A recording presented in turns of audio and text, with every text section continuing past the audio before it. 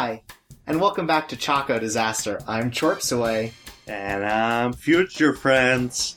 And today, we're going to be talking about our thoughts and feelings on the winter 2016 anime season. I have no feelings. What? I burst it all so I could watch more anime, baby. Hell yeah! What? You specifically told me you had several feelings. That's right. I cannot believe this. That's right. I cried, I laughed, and I guess... Sure, let's go with that. Alright, before we review the shows we watched and dropped, and maybe didn't drop too, there were some of those, let's talk about some news. Alright. Most of the news recently has been just shows being announced. So first up, in sort of a surprise, is something called Cheer Boys, which is a novel being turned into an anime about an all-male cheerleading cast. Alright, that sounds like the most boring thing in the world. And that's basically it. It is about a cheer team made up of dudes.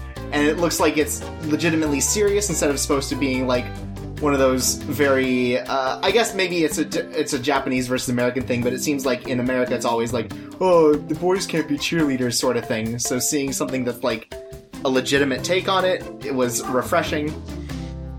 Maybe it won't be interesting, but it looks very well animated. And with the cheerleading seeming to be animated, like, pretty well, like, maybe almost rotoscopy, it seems like it's at least going to be, action-packed as far as cheerleading goes. I don't know. Yeah, action. They're gonna pull out a gun and are gonna shoot the other cheerleading squad. That's action, the other baby. kind of action. That's the way they do it. That's what we call the murder squad. Murder boys. That's what I get on my knuckle tats. You have some fucked up hands. Well, I just do MRDR, you know, like it's like a little shortening. It's like a cutesy way of murder. Yeah. Then, there are 2 anime announcements based on Token Ranbu, which is like Kantai Collection, but boys, and they're based on historical swords. It is getting 2 anime. Oh, boy. Hot dang. One of them being done by Ufotable, which is a pretty well-known group for doing, like, the Fate Stay Night adaptations and, like, the God Eater adaptations. So, if nothing else, it will be, stylish. Maybe it'll be good, too. Who knows? I don't think so. I think you're lying to me here, buddy. That doesn't sound good at all. We can agree at least it will not be Kantai Collection, because all of these boys are reasonably dressed. You don't know. That shirt's coming off at any moment, son. And then they're gonna show their swords. Aw, yeah, nice. Do you think they're ever gonna sword fight? Because I would like to see that. I assume that's actually a main point of it, since that's the game, is that you sword fight with other swords. I mean, the sword down there, buddy. Oh, you mean like a wakizashi? I don't know if any of them have, like, particularly knives, but, like... What the fuck is a wakizashi? That's the small sword that people with katanas also use, like little knives. Yeah. I'm not all that familiar with military history, to be honest. Oh, okay, well, now you know. Other announcement news is that, they announced something called Yuri on Ice, which is a ice skating anime, and has no women in it. It's all about dudes. Mm-hmm. And apparently there was a bit of a controversy about this particular show because a lot of people thought Yuri on Ice meant it was going to be lesbians doing ice skating. But as it turns out, Yuri is the name of a person. Well, yeah, like, have you ever met Russian people? Like, they're all called Yuri, all of them. They go on ice all the time, buddy. All the time, every day. But it looks, like supremely well done for something that basically hasn't been tapped as, like, a market. Or hasn't been, like, commoditized as other sports have.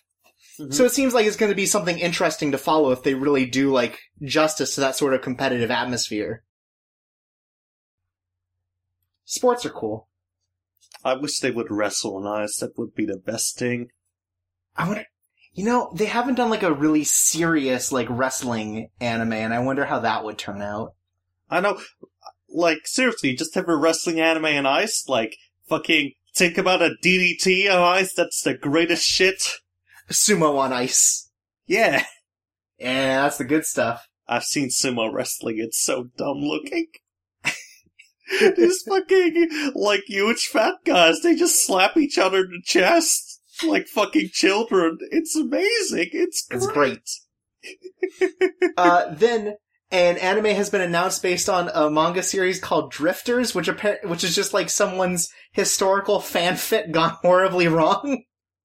Like, it's just like all these people from history start fighting each other in factions for some reason. Like, it's got Oda Nobunaga, it's got Jeanne d'Arc, it's got Anastasia and Rasputin in it. It's got such a weird cast of characters. And it's probably not good, but I thought it was entertaining as a concept, just to, all my favorite historical figures all fight together. This sounds like a fucking Warriors game, I'm not gonna lie. A Warriors game with, like, a bigger cast. Yeah. Because I feel like Warriors always was, like, Romance Three Kingdoms, like, kind of very specific point in history, and not just everyone I ever liked in my history class. Well, there was also, like, a fucking Warriors game, I think, in France? Bladestorm or something? Oh, During the really? 100-Year War or something? Oh, that's kind of neat. It wasn't that great. Okay. But, I mean, that's at least a different setting than they usually go for. Yeah, I guess. I think they did a re-release where you have to fight dragons and shit, and that's kind of when I checked out. What the? That's not historically accurate. Unlike killing 30 million dudes per map. I don't think Joan d'Arc ever killed a dragon, son. I don't think that's in the books. Now, what did she do? She killed 30 million people. Right. All at once, too. Just like this huge, like, pile up, and then they all disappeared. It was weird. Then there's, a game coming out that looks like sort of a Godzilla's sort of fighting game, except they're all, like, 38-meter tall ladies. Mm-hmm. And it's getting an anime that is purportedly the shortest anime series ever, because it's going to have 12 episodes airing weekly, but each of them is going to be 30 seconds long. What? Why is that a selling point? I don't know, but this is their selling point, is that it's going to be 12 episodes of 30 seconds each. Ah, finally, we have a huge market in the 8-year-olds with ADHD. This is also a lead up, because the game isn't even released until summer. This is like their advertising. The fuck? Yeah, I don't know. It's weird. It's such a weird thing to be, like, proud of the fact that you're doing this. Though, I think last season they had a series of shorts that were like 15 seconds long to advertise Pachinko. Oh yeah, 'cause that needs advertisements. Right, if you didn't know about this hot new thing called Pachinko. Oh yeah, wow, you put balls in a machine, I've never heard about this. And watch your life spiral out of control. My god, there's parlors and people smoke there all the time, that sounds great. Yeah, I love it. Oh, boy, I love this thing. Wait, what? Organized crime has something to do with this? Oh, no. I love organized crime. It's my favorite. And then, in a final piece of news that I just found, like, completely baffling.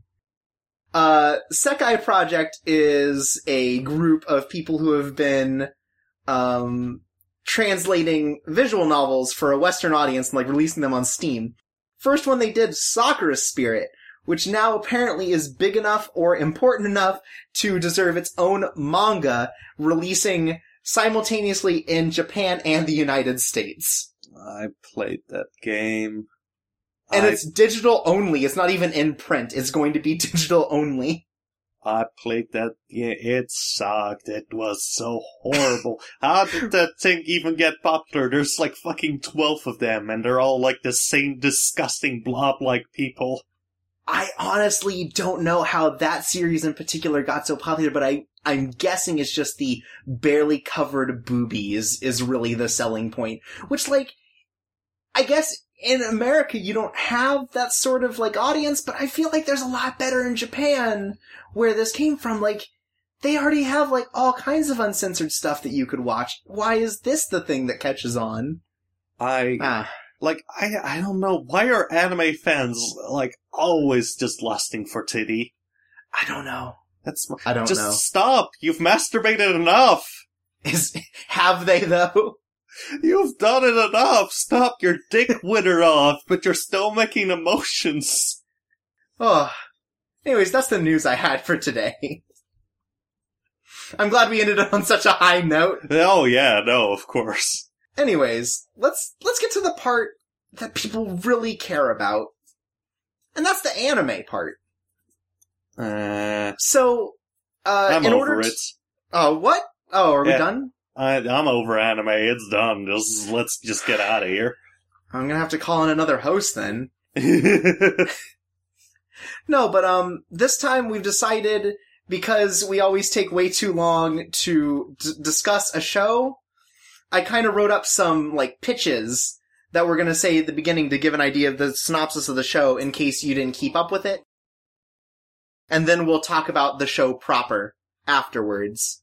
Mm-hmm. Understand that almost all of these will have spoilers of some kind, so if you're really interested in the concept and haven't watched it yet, maybe do that first. Yeah. It's only, like, 1,200 hours of your life? Exactly. Any given show here, I think, is only 12 episodes, so, I mean, that's, 6 hours? You could do 6 hours. You could do... You don't have to sleep tonight. Yeah, sleeping's for nerds. It's the weekend, you know? Well, it's the weekend when we're recording it. It might not be the weekend when you're listening to it. When it's released, there's no doubt, like, everyone is working themselves to death, like, fucking near just death from overworking. I mean, that's just capitalism. Yeah. Did you know Choco Disaster is the first socialist anime podcast? It's true. Alright, first up, we're going to talk about easily the most hyped release of 2016, or at least winter 2016. Mm-hmm. And that's Erased, also known as Bokudake ga Inaimachi. Let's just call it Erased instead. That's way too long. I'm making sure people know in case they look up, I don't know, the manga scans or whatever. But yeah, we'll call it Erased. Yeah, let's just call it Erased. As I need it erased from my memory. Hey! No, it's good. It's alright. Tell me about it, future friend. So yeah, let's go on. Erased is about Setoru, a 29-year-old aspiring manga artist working as a pizza delivery man. At some point, he gains the unconscious ability to time travel to a point in time right before tragedy occurs. Which forces him to fix the future, you know? And one day, his mom just comes over to talk to him and, make dinner. But somebody murders her while he's out of the house and frames him for it. He goes on the run, and he finds himself traveling through time, stopping in his middle school years before a serial kidnapping/murder case. And he, of course, has to prevent these kidnappings and change the future for the better. And that's the whole first episode, too, is like all that information gets dumped on. That's right. I'm basically saying we're gonna spend 200 minutes discussing every episode. Oh boy. Yeah! Oh, man. No, but, Erased is a kind of fascinating sort of anime. And, apologies, we tried to do like a mid-season show this season, and it kind of failed, so we may bring up points that we've already talked about. So, that may change discussion a little bit, but, like, Erased just presents itself so much differently than any other anime really has. Mm-hmm. Cause it does it does a thing with the time travel where you can immediately tell when it's the current time and when it's the past by by doing like the widescreen film format. Yeah. So it goes from 16:9 to like 16:5 or whatever. I think it's just letterboxing. That's what it's called. Yeah, it's letterboxing, but it's just like, it's very film-y in a way that a lot of serialized shows just aren't. Yeah, it feels very much like a, 6-hour anime film that just got released in theaters. Yeah, kind of like a movie that gets cut up into parts. Yeah. From the way it tells the story, and the way it expertly crafts cliffhangers for every damn episode. Making it absolutely miserable to watch serialized. Oh yeah, of course. No, it'd be like, oh man, oh no, this little kid, he's nearly gonna die, and then it's just 2 minutes later, he's okay. He's fine. Yeah, it loses a little bit of that by if you watch it all now, but definitely as it serializes, like, every week it's like it ends on something like, oh, what's gonna happen here, or is this kid gonna be able to survive kind of thing. And so it builds up this sort of suspense that I feel like kind of helps the mood of the show overall. And it's weird because it sort of presents itself as a mystery, but the mystery is easily the least interesting part of the show, I think. I mean, I think it's pretty interesting, but around when the killer gets revealed, it really starts to drop the ball in general. Yeah, and I think, I've read some things about that, they put a lot of time into sort of this initial arc where Satoru has to save this girl named Kayo, who's the first girl that gets caught in this kidnapping murder case. Mm-hmm. And I think, honestly, the time that they spent on that is probably the best of the anime, because it gives a lot of time to build up these characters, these emotions, these themes, and I think that works really well, and I don't think I would have had the same connection with the characters if it hadn't been so long, but it definitely caused everything else to be really compact. Yeah. No, in general, the first 8 episodes are the best, and it definitely feels like the last 4 episodes are just kind of rushed. Yeah, and it feels, and they definitely cut out things, from the manga in order to create still a narrative that works within that tight time frame. Mm-hmm. But you can definitely tell they rushed to get everything out again. But again, I don't know if I'd have the same reaction if I didn't have so much time to get used to these characters. And kind of, they build up this mood, they build up this anticipation that really just drives the series. Well, it's just kind of a shame, because, the entire first 8 episodes essentially are, centering around this one character. And then the last 4 episodes just kind of pass on by with... They're kind of oh, right, there's a plot we needed to get to. Yeah, there are 2 other people, and then it's in one episode, they're just alright. Yeah, and it's definitely, I feel like the reveal was maybe not as graceful as it should have been. Okay, let me be real here. This probably has one of my least favorite anime tropes, and especially if it's about a murder, thing. The fucking murderer, suddenly starting to talk shitty philosophy, talking high school literature. My big thing about it is, well, first of all, there weren't that many characters to speculate who the murderer was. Yeah. I feel like it was basically, it could only be the teacher. Okay. So there's another thing that's actually really weird to me. At one scene, the abusive mom of, the first girl, has a boyfriend who's just chilling there, watching TV, drinking, while she's beating the shit out of her child. And it never gets brought up again. And I thought there was, a bigger implication there, that, there was a cycle of abuse sort of thing, or that he plays some part in it. But ultimately, he just disappears. Yeah, he just... And I thought maybe he's gonna be, the killer. We haven't heard about him yet. Yeah, or be, an accomplice or something, but, he just doesn't even show up after that first scene, which was really weird. I expected him to show up, maybe during the confrontation where they, catch Kayo's mom, about to just, beat her down.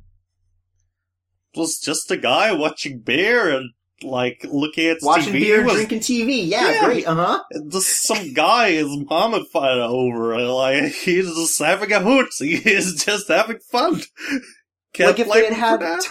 Like, if they had time to build up more of the like, secondary cast, maybe there would have been more of a question on who the murderer was. Yeah. But they really only gave to one adult character that could be it, and that was the teacher, who it ended up being. And it definitely has this sort of, like, I get that he is a bad person, right? That's obvious from the fact that he is a child murderer. Yeah. And that he has been doing this before. The problem, I guess, is just the presentation of it seems so stereotypical, maybe, compared to how the rest of the series had been going.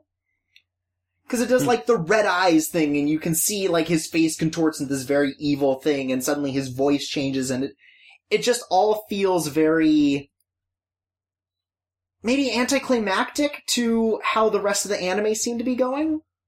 Yeah, in general, I think it's very much a thing of like, oh no, I have to fucking rush this up. Cause like, I think the, manga only went on for like 3 years, right? Manga was, 3 or 4 years. It ended a couple weeks before the anime did. But basically they had like sent off, this is what's gonna happen to the anime. Mm-hmm. And like, it's very much just kind of a thing, like, maybe this would have worked better if it was, like, 16 episodes? Yeah, it absolutely, I don't think it could have held for two full seasons. Yeah. Maybe a season and a half would have been better. Mm-hmm. But it just seems like very much towards the end. It's rushed and, but also feels sparse. Cause at one point, the fucking, after the final confrontation, the main character just fucking talks about, like, some philosophical bullshit about the good of man for, like, 2 solid minutes, and it doesn't matter. Also, something weird about the pacing is the 2 episodes they spent back in the current time? A few years before current time. No. I specifically mean the, so, like, he goes back in time. Yeah. And during the first loop, he fails. Yeah. And then he goes back to current time where he's still a criminal and the police are after him. Right? Yeah. And I feel like nothing really happened then. Well, what did happen was that apparently the fucking owner of pizza decided to betray him. Right, the guy who owns the pizza chain decides to betray him in order to protect this, like, 17-year-old girl he has a crush on, who is protecting Satoru right now. Yeah. And, like, I think, like, breaks his phone when he tries to tell, the police that Satoru's there. And then, like, her house starts burning, and Satoru has to save her. And, like, the only thing that seems like it's worthwhile in that entire bit is that he gets to talk to one of his mom's friends, who's also a reporter, and see the original suspect list of who the killer could have been. I mean, just in general, like, I think it's also there for that scene in which, like, the 17-year-old girl talks about her dad, like, being accused of stealing something when he didn't. Right, okay, yeah, I guess, yeah, I'd almost forgotten about that. And I feel like maybe they could have condensed that to an episode to give more time for everything else. Probably. And I think it's also kind of to build up the, like, killer of the story as, in the current time, like, being kind of a credible threat and, like, a huge influence. Yeah, because Satoru sees the killer hanging out with the police at the time, as he, like, wishes to go back again and gets his chance to fix it one more time. Yeah. And then, with the ending, I was talking to Jordan about it, and I guess his thing about it is he thought it was too Hollywood, is how he described it. I think maybe part of that is how it cleans up, it resolves maybe a little too cleanly. Like, it just ends up everyone's happy and perfect and nothing kind of, he just basically saved everything, you know? Yeah. Which, I appreciate that sort of ending. It's great that with, like, such a drama-filled sort of series, there can be a big happy ending for everyone. But I do understand kind of the, like, shock at how kind of cleanly everything pulled out, and the big end confrontation sort of thing Well, seems kind of ridiculous. It's dumb, because the main character suddenly turns to fucking Batman and, like, understands everything and plans everything. Like, he knew the killer was gonna invite him to the roof and, like, try to push him off, maybe? But then he does this crazy thing where he just, like, tries to suicide to prove that, the killer can't actually kill him. Yeah, no, I started laughing my ass off when he suddenly, like, you can never beat me, and then he just fucking wheelchairs to the edge of the roof and nearly kills himself. Yeah, he's, like, trying to prove the fact that his teacher needs him to still be alive, because basically, like, the supportive system sort of thing, and then just fucking dashes for the roof to see if he'll catch him. That's such a weird fucking, like, confrontation, by the way, because suddenly fucking Satoru starts talking about his daddy issues, and just, it never comes up. He's just like, yeah, I kind of see you like my dad, who I never met, and that's the only thing he says about it. Apparently there was a whole arc in between, him regaining his memories and the confrontation that maybe built that up a bit better. In the manga, you mean? Yeah, in the manga.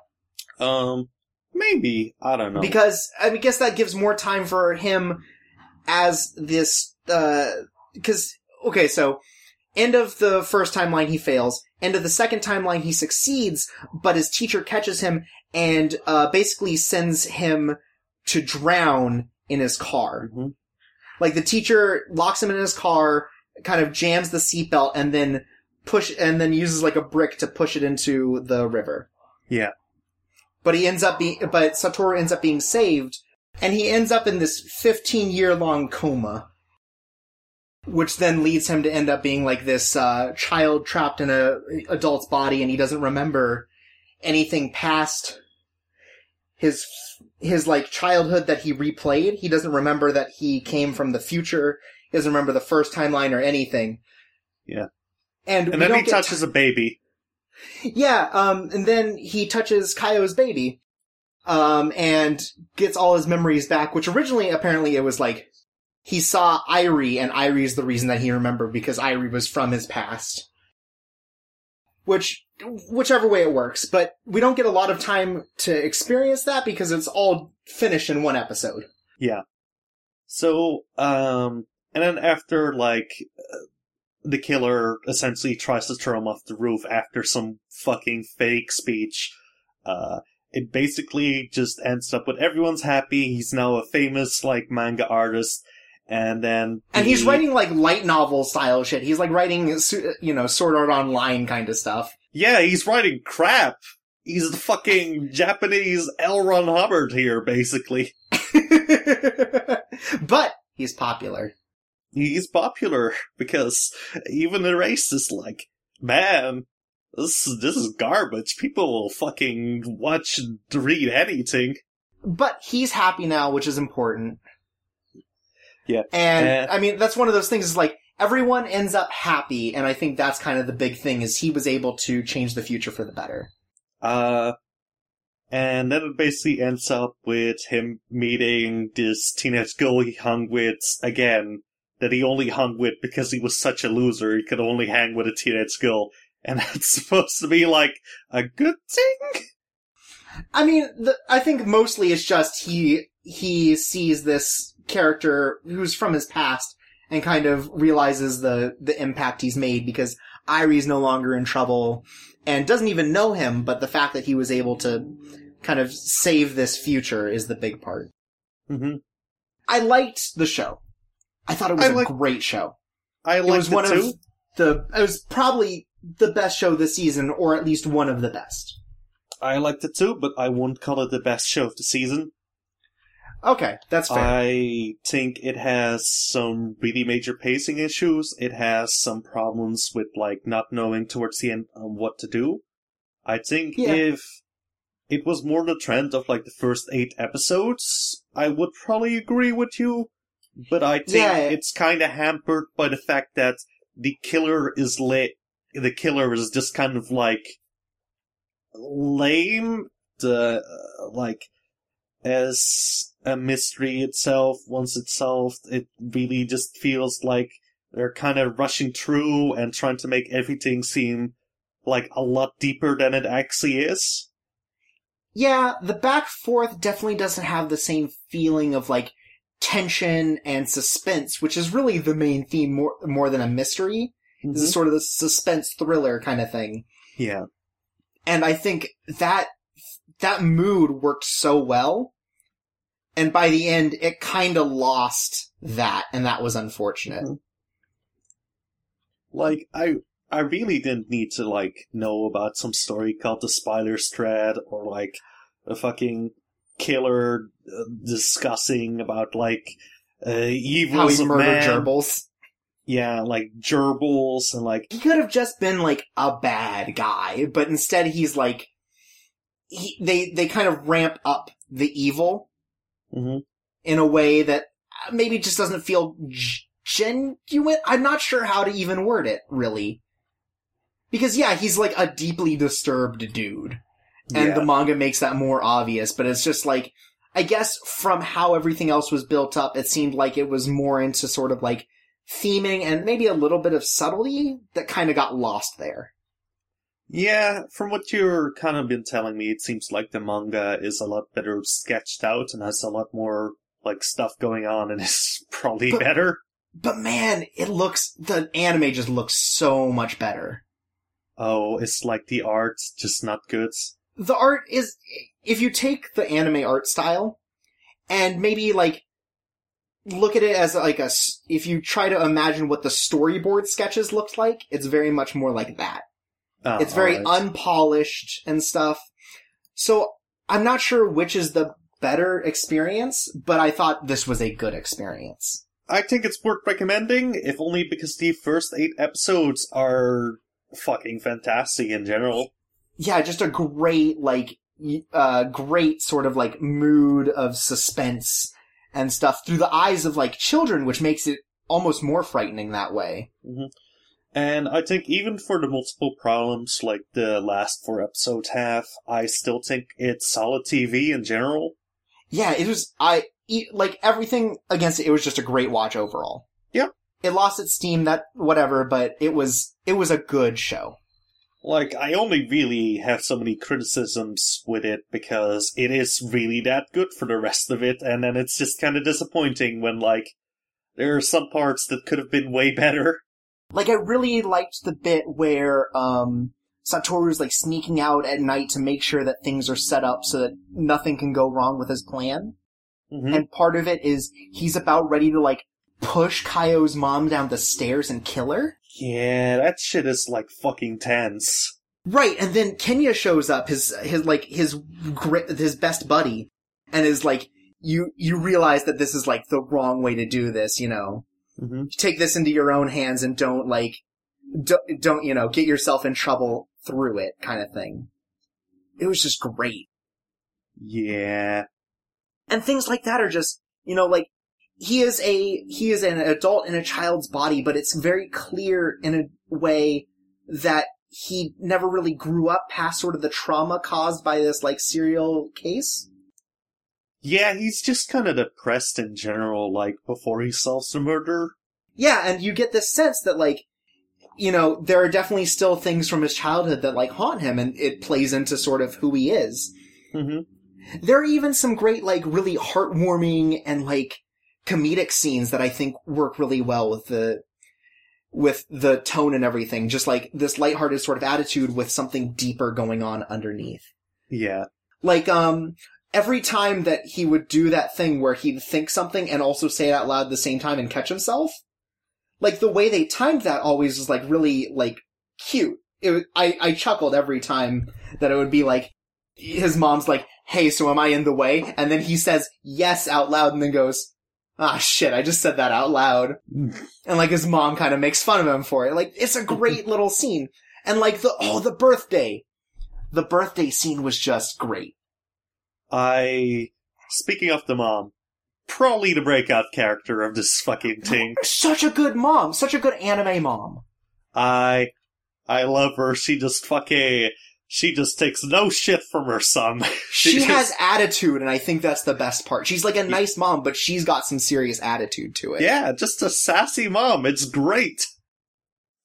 But yeah, the birthday scene with Kaio and Satoru was just great, I thought. Like a really heartwarming, touching thing. And like all the little things around it, like when Kaio sleeps over and she cries when Satoru's mom makes her breakfast sort of thing. Like all these like little moments that really show just like how troubled that character is and kind of this like pure kindness that invades her it was just great. And then the birthday is like they spend $50 on just like sandwich supplies and just make sandwiches the whole time. It's just this cute, heartwarming sort of thing that really breaks up the tension, but never feels weird or anything. Or like when they're at the science center, he's like, I want to make sure that Kaio's having a lot of fun and is engaged. So he points to this bear statue and goes, hey, look, that guy's my friend. And she just looks at him like, are you stupid? But like has a nice chuckle about it. It is such a great tour de force for like the first 2/3. Yeah, it is. Like, it's like most of the characters are just like really likable. And the last quarter loses some of that steam, but I think still ends up on the whole making it a good show. Yeah. I still think it's a good show.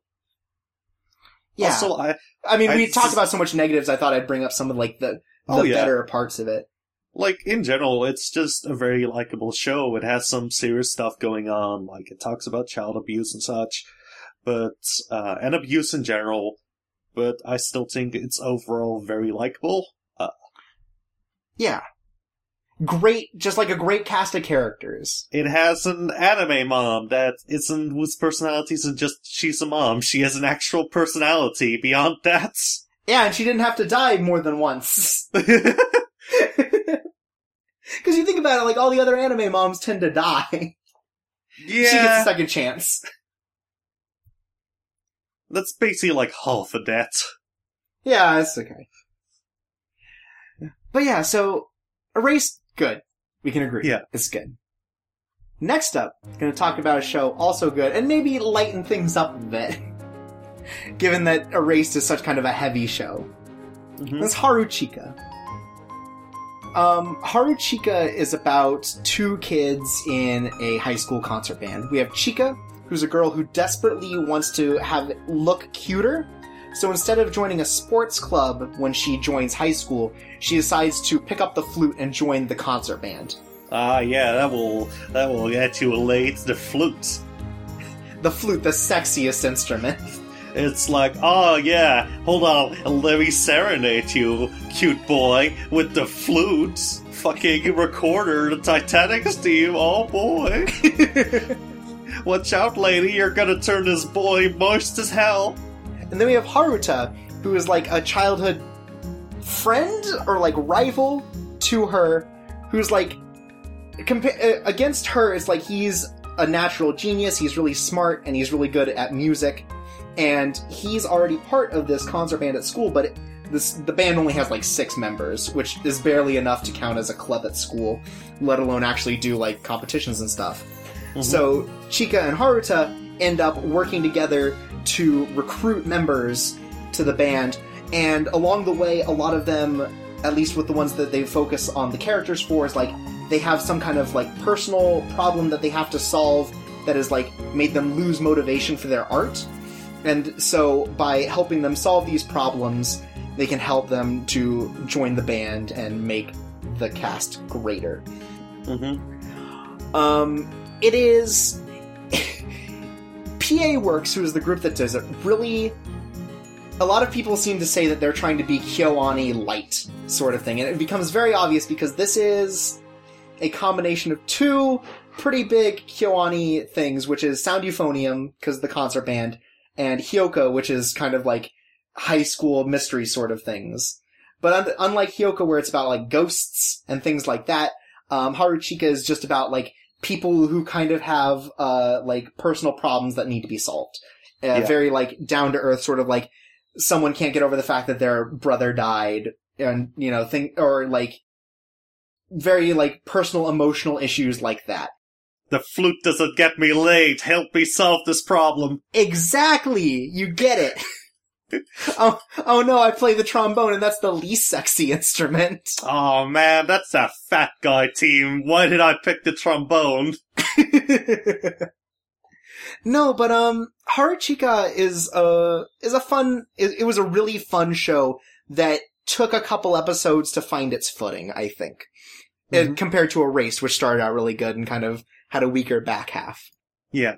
One thing I have to give it credit for is Haruta is a character who is gay, and they do not play it up or make him play to any stereotypes. It's barely even brought up. It's only really implied. Because he has a crush on the concert band teacher, who's a dude. And Chika also does, and there's like this middling rivalry between them, like who gets to like do things for him, but also the teacher never like plays on it, so it's not like a weird thing. It's they very have much played off as kind of each other for his love. But like they'll like push each other out of the way of a door to be able to talk to him first about something that they need to talk to him about, stuff like that. Or like he'll be like, oh, I need to go get this stuff from the practice room or whatever, and both of them will fight over who gets to get it. And then a third person comes in and takes it from them. Kind of like these very jokey sort of things that plays into a trope that otherwise could be handled very poorly. It sounds like I need to become a hot teacher. I can get students to just do shit for me. Hell yeah! And, I think the mysteries, they start out very puzzly and it's kind of weird.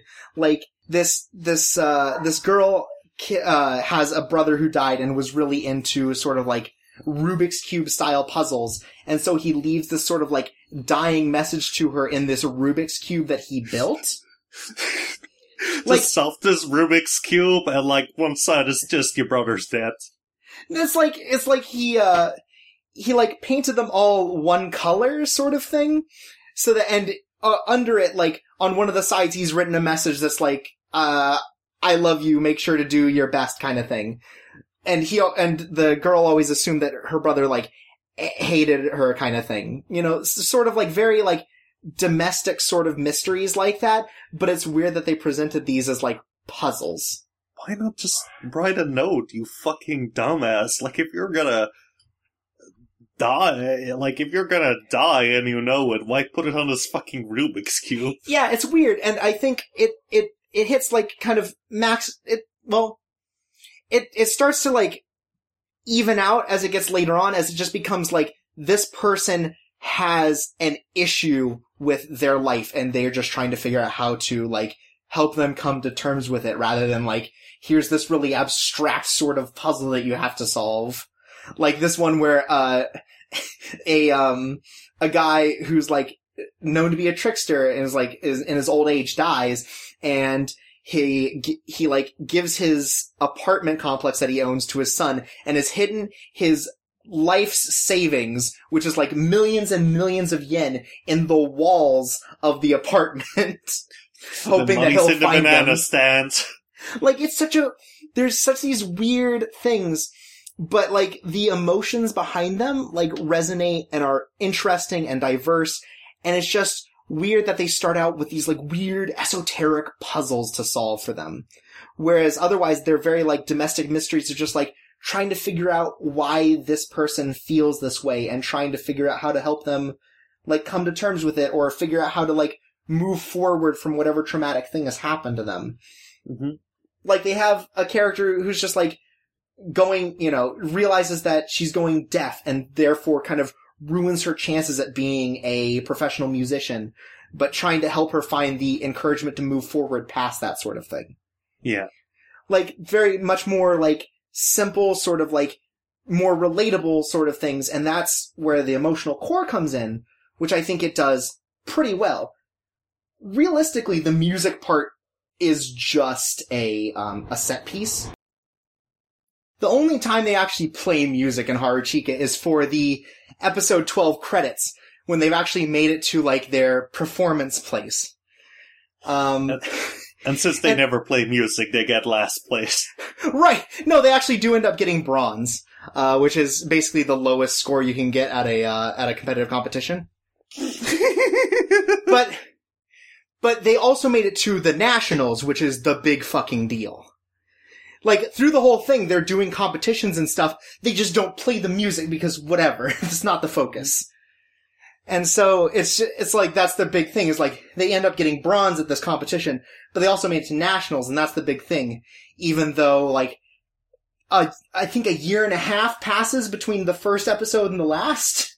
So, like, some of them end up graduating and stuff, and it's like, there's big emotions about that, but, like, as a series, the core of it is solving these mysteries and helping these people move on with their lives, which is the biggest part, and ends up being kind of inconsistent. Like, as I said before, it's kind of the first half or so, kind of these weird puzzle things that make it really hard to, like, imagine a situation in real life where this kind of thing happens. But as it goes on, does a lot better at making it more just like, here's a person who is having trouble in their life and how they find a way to move forward from it. Yeah, like, I'm honest, this series would have interested me more if it didn't have, like, the music club part. Yeah, and that part is basically dropped, is what's weird. Yeah, no, it just kind of seems like you were kind of saying, like, that PA Works is known for basically trying to be this KyoAni, and, like, it kind of feels like it's just a hook to get that stuff in. Yeah, how weird that they found a novel that combines both concert band and mysteries. How convenient. One thing I really liked, though, is the art style.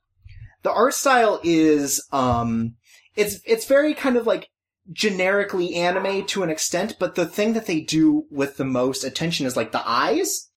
Like the eyes are very, particularly in the main character, Chika. It's like kind of these weird color combinations, like there's yellows and reds and blues kind of all mixed in. They're very like, they stand out a lot. And to start out, that's a little off-putting. But I think with how well it does kind of like settings and backdrops, like kind of sunset, darkness sort of stuff, it helps the art style as a whole kind of stand out.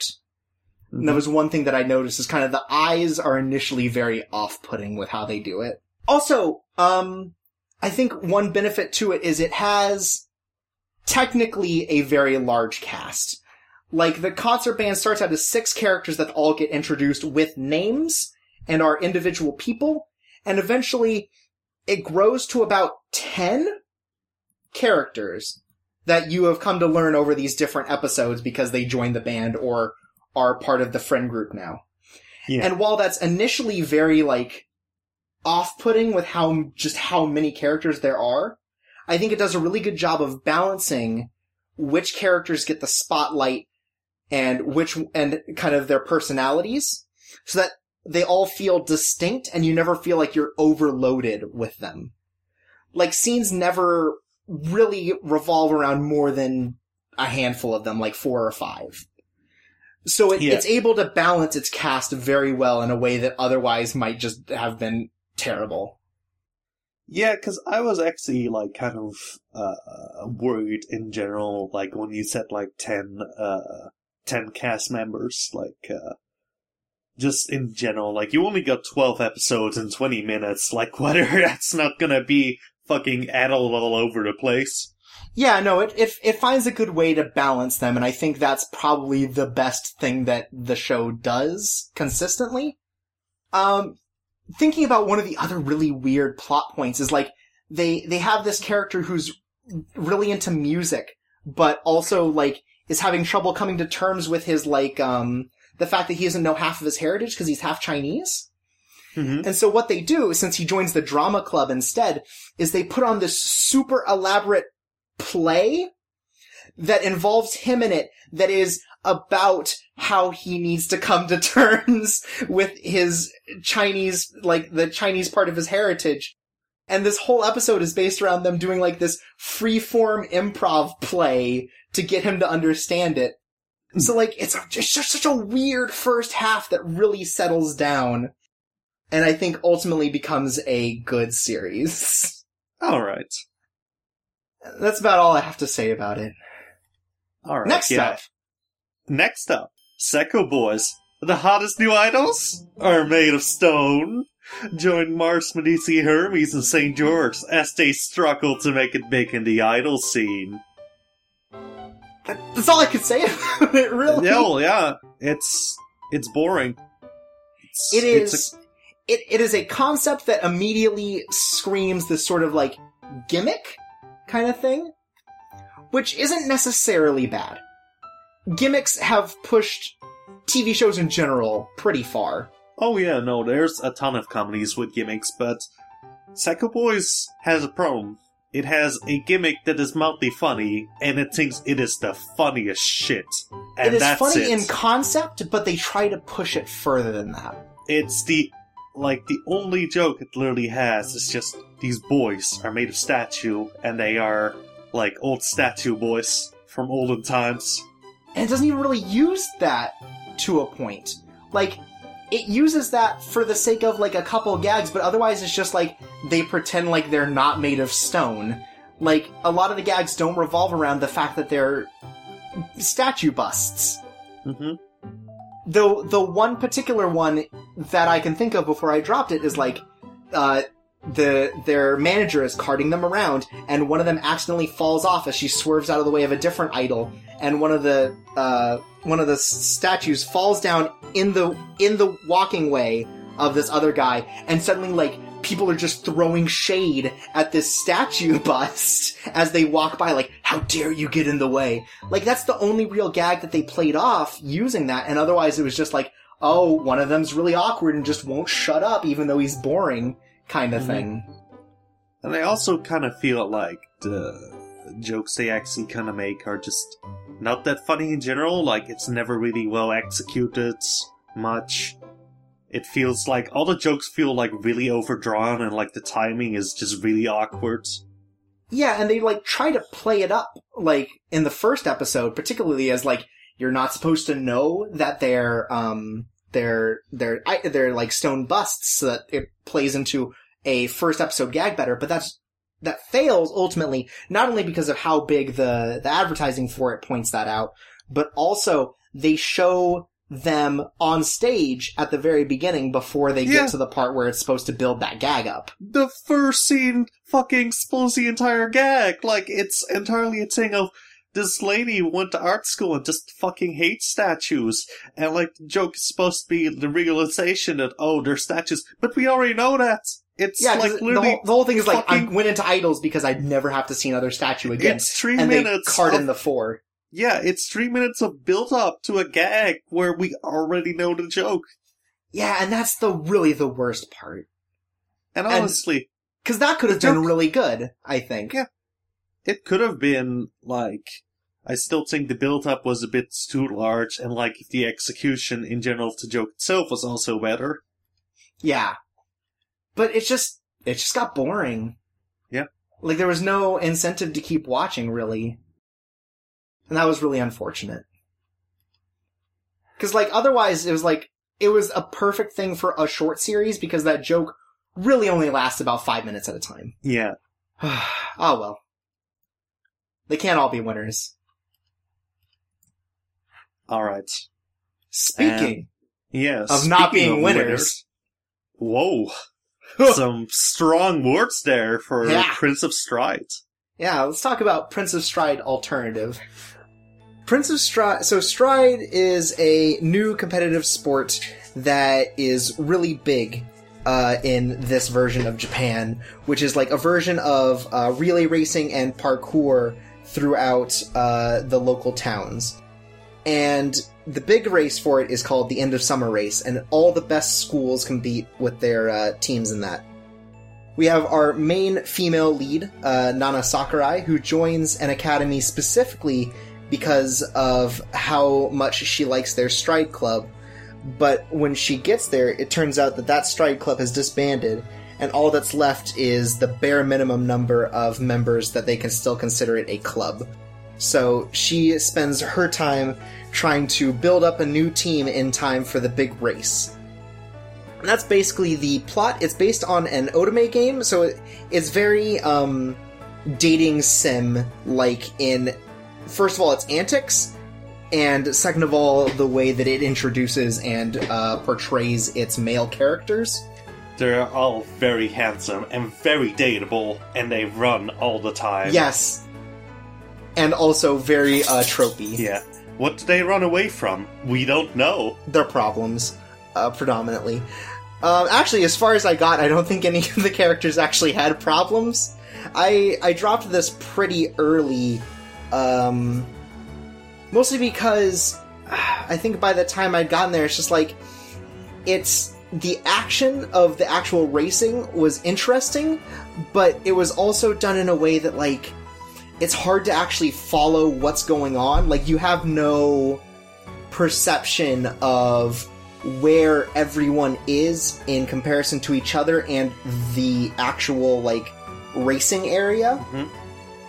Like, there's a lot of action shots, but you never really get a context for where anything is or how far they are into this race, besides the fact that occasionally they have to swap out for a different racer. I mean, when you stride, you enter the fourth dimension, okay? So that's a real shame, though. If you're gonna do something based on action, there has to be some kind of context in which you understand what's happening, you know? Mm-hmm. And also, the characters are really tropey in a way that is not interesting. I feel like it would be incorrect to say that it's bad, but it is definitely very, stereotypical and generic and ultimately uninteresting. So it's an because otome game. they really boil characters down to, like, a single characteristic sort of thing. Yeah, so it's an otome game. Yeah, so it is very, very, like, attached to its, like, genre, I guess. Yeah, it's just uninteresting is what you're saying. There's a character who's just really into racing to the point where he, like, really awkwardly, like, sizes people up on, like, by touching their legs and seeing how well built they are for racing and stuff. And it's just like, that's his whole thing, is that he's just really into racing and that's all he thinks about. And then other characters with very similar sort of characteristics and traits. Yeah, no, this guy totally just licks feet all the time because he's really into racing. Well, again, they have to play in to different fetishes for each girl who's gonna play the game. There's something for everyone. Except me. There really wasn't anything for me. Except for people with good taste. And that's the problem with Winds of Stride. Right, damn. But, like, it really sucks too, because the first episode, I think, had a really good sense of action and direction. And maybe that's just because of how small of a space they worked in. Because when they did a race, it was within the school. So you had a basic idea of already how this, like, two-story school is gonna look. And there are all these actions where it's like, one of them is on the first floor because of a shortcut they took, and one of them is on the second floor, so you see kind of this two-tiered sort of race and the different, like, obstacles they run into because of that. Mm-hmm. Like, there are some cool ideas, and then once it gets to the actual, like, competitive stuff, it sort of loses its steam and loses some of the direction that made it so exciting for the first episode. Yeah. So yeah, not a recommend on your end. Yeah, so I dropped it like 3 episodes in. Jordan argues that it got better, but also then later on was like, actually, this is getting bad again. So I'd say pass. I mean, Jordan keeps saying the same thing about this podcast. I know we can't trust him. Damn. You're right, though. Anyways, so next up, we have a show that I finished, you didn't. No. And it's called Showa Genroku Rakugo Shinju. Or Lover's Suicide by Rakugo, but they didn't just translate that for some reason. That's a way better title. That's the best fucking title in the world. Lover's Suicide by Rakugo? Man, that would have been great. So, the way it presents itself is it's about a guy named Yataro who's released from prison, and as soon as he gets out, he decides he's going to become a student of someone who performs Rakugo, which is like, sort of like a stand-up storytelling sort of art form, very like classically Japanese sort of like theater stuff. Like single man performances. It's basically some motherfucker sitting in a campfire and doing, like, really dumb voices. Yeah, kind of that style, but it's very popular. Yeah, and in Japan, they're like, oh man, he does the man whose hand was lost, and then kills a man in a car voice so well. But actually, it turns out that about 90% of the season is actually a flashback given about this guy's teacher, Yakumo, and a contemporary of his who taught under the same other teacher, Sukeroku. And it's about not only the life of these two characters who are very, like, distinct and kind of act as like a duality towards each other in their feelings about the art form and life, and also the dwindling popularity of the art style itself. I think it's supposed to be, like, post-World War I Japan, so very, like, big economical changes affected as well. Mm-hmm. And it's about just these characters trying to find their place in the world, and leading up to, as it turns out, a second season, which it takes place in the modern times and kind of builds on the themes of this flashback, but in with new characters. I kinda thought you were gonna say a second World War. No, jeez! One thing I do want to say, though, is that is the way they do the second season, like, teaser is actually kind of neat, because they, like, fade out of the last episode and do the credits, and then it fades into Yataro in a theater, like, pretending like he's doing this story as a very long-form Rakugo, and it's like, well, we need to take an intermission now, so we'll see you back for the second part of the story. And it kind of plays into the themes of the show, and it's kind of neat. Actually, it teases season 2 by just, like, fading it to a picture of Hitler. What's gonna happen next time? Hitler learns Rakugo. But you dropped this episode 1, and episode 1 was kind of a daring opening because it's double length compared to everything else. Yeah, episode 1 is weird because it's like 40 minutes, and 10 minutes of those are like an entire Rakugo story. Yeah, it does, I think, 2 full ones. One from Yataro, the student, and one from his teacher. Mm-hmm.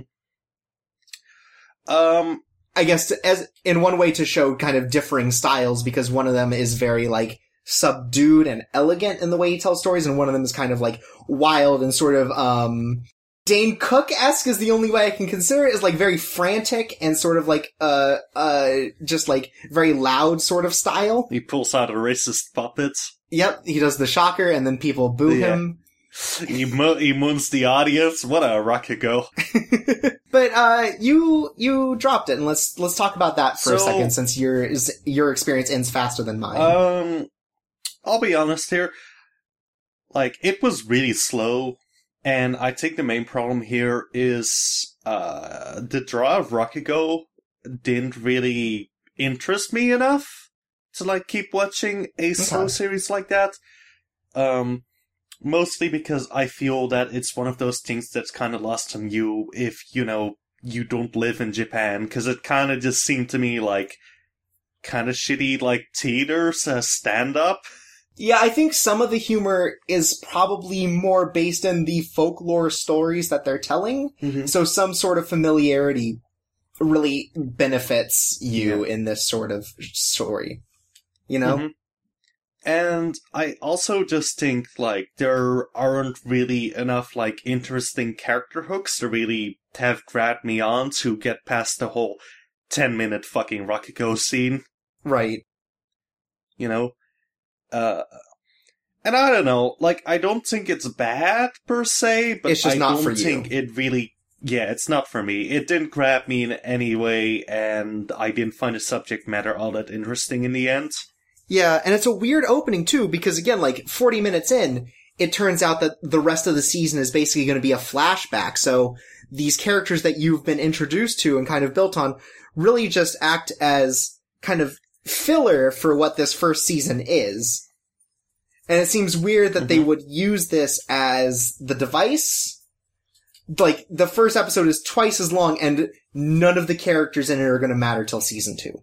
Yeah, that also just kind of seems like a real flying shame. Like, maybe they should have just dropped us in, like, the flashback era, and then kind of, like, I don't know, like, halfway through the first episode, kind of, like, the flash forwards a bit, and, like, introduce that. Yeah, maybe something like that, or some kind of better transition where it's not 40 minutes of this leading into 11 episodes of flashback. Like, maybe a better transition or a better representation of what the content's going to be like later on.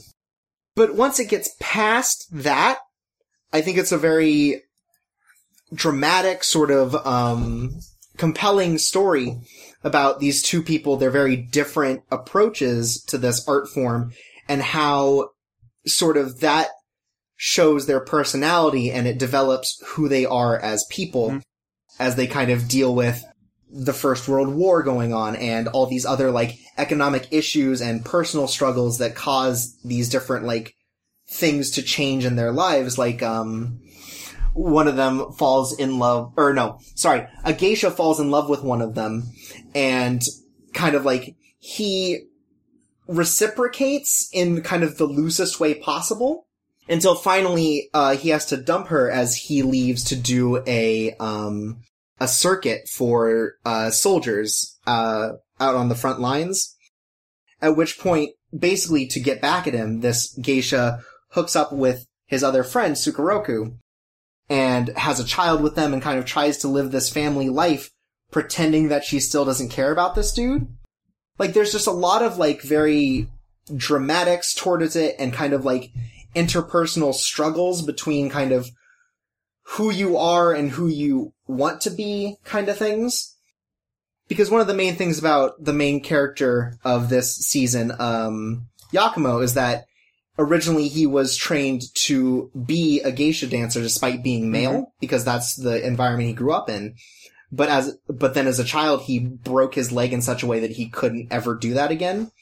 So, and ultimately Rakugo becomes this backup, which is like the only really thing he can do art-wise still in his life. And it kind of has this struggle with him trying to come to terms with this art form that he finds kind of crass and rude, and trying to find his way in that because he doesn't have other choices.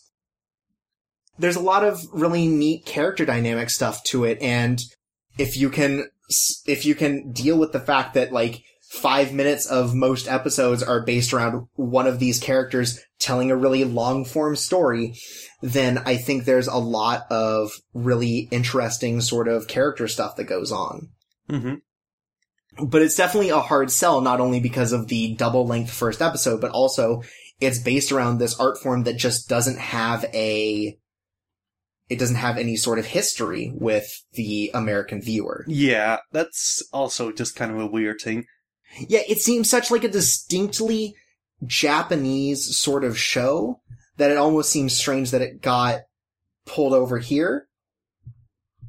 But I can see why it's popular, and I enjoyed watching the whole thing. Okay, so I actually have a question. So, the thing about these shows, do animes usually actually get, like, a pilot and such to, I don't think so. Usually, these shows don't get pilots. They are just greenlit. And then they make a preview, which are those, like, 30-second, 1-minute long commercials. Because they don't get a pilot to run by for the most part.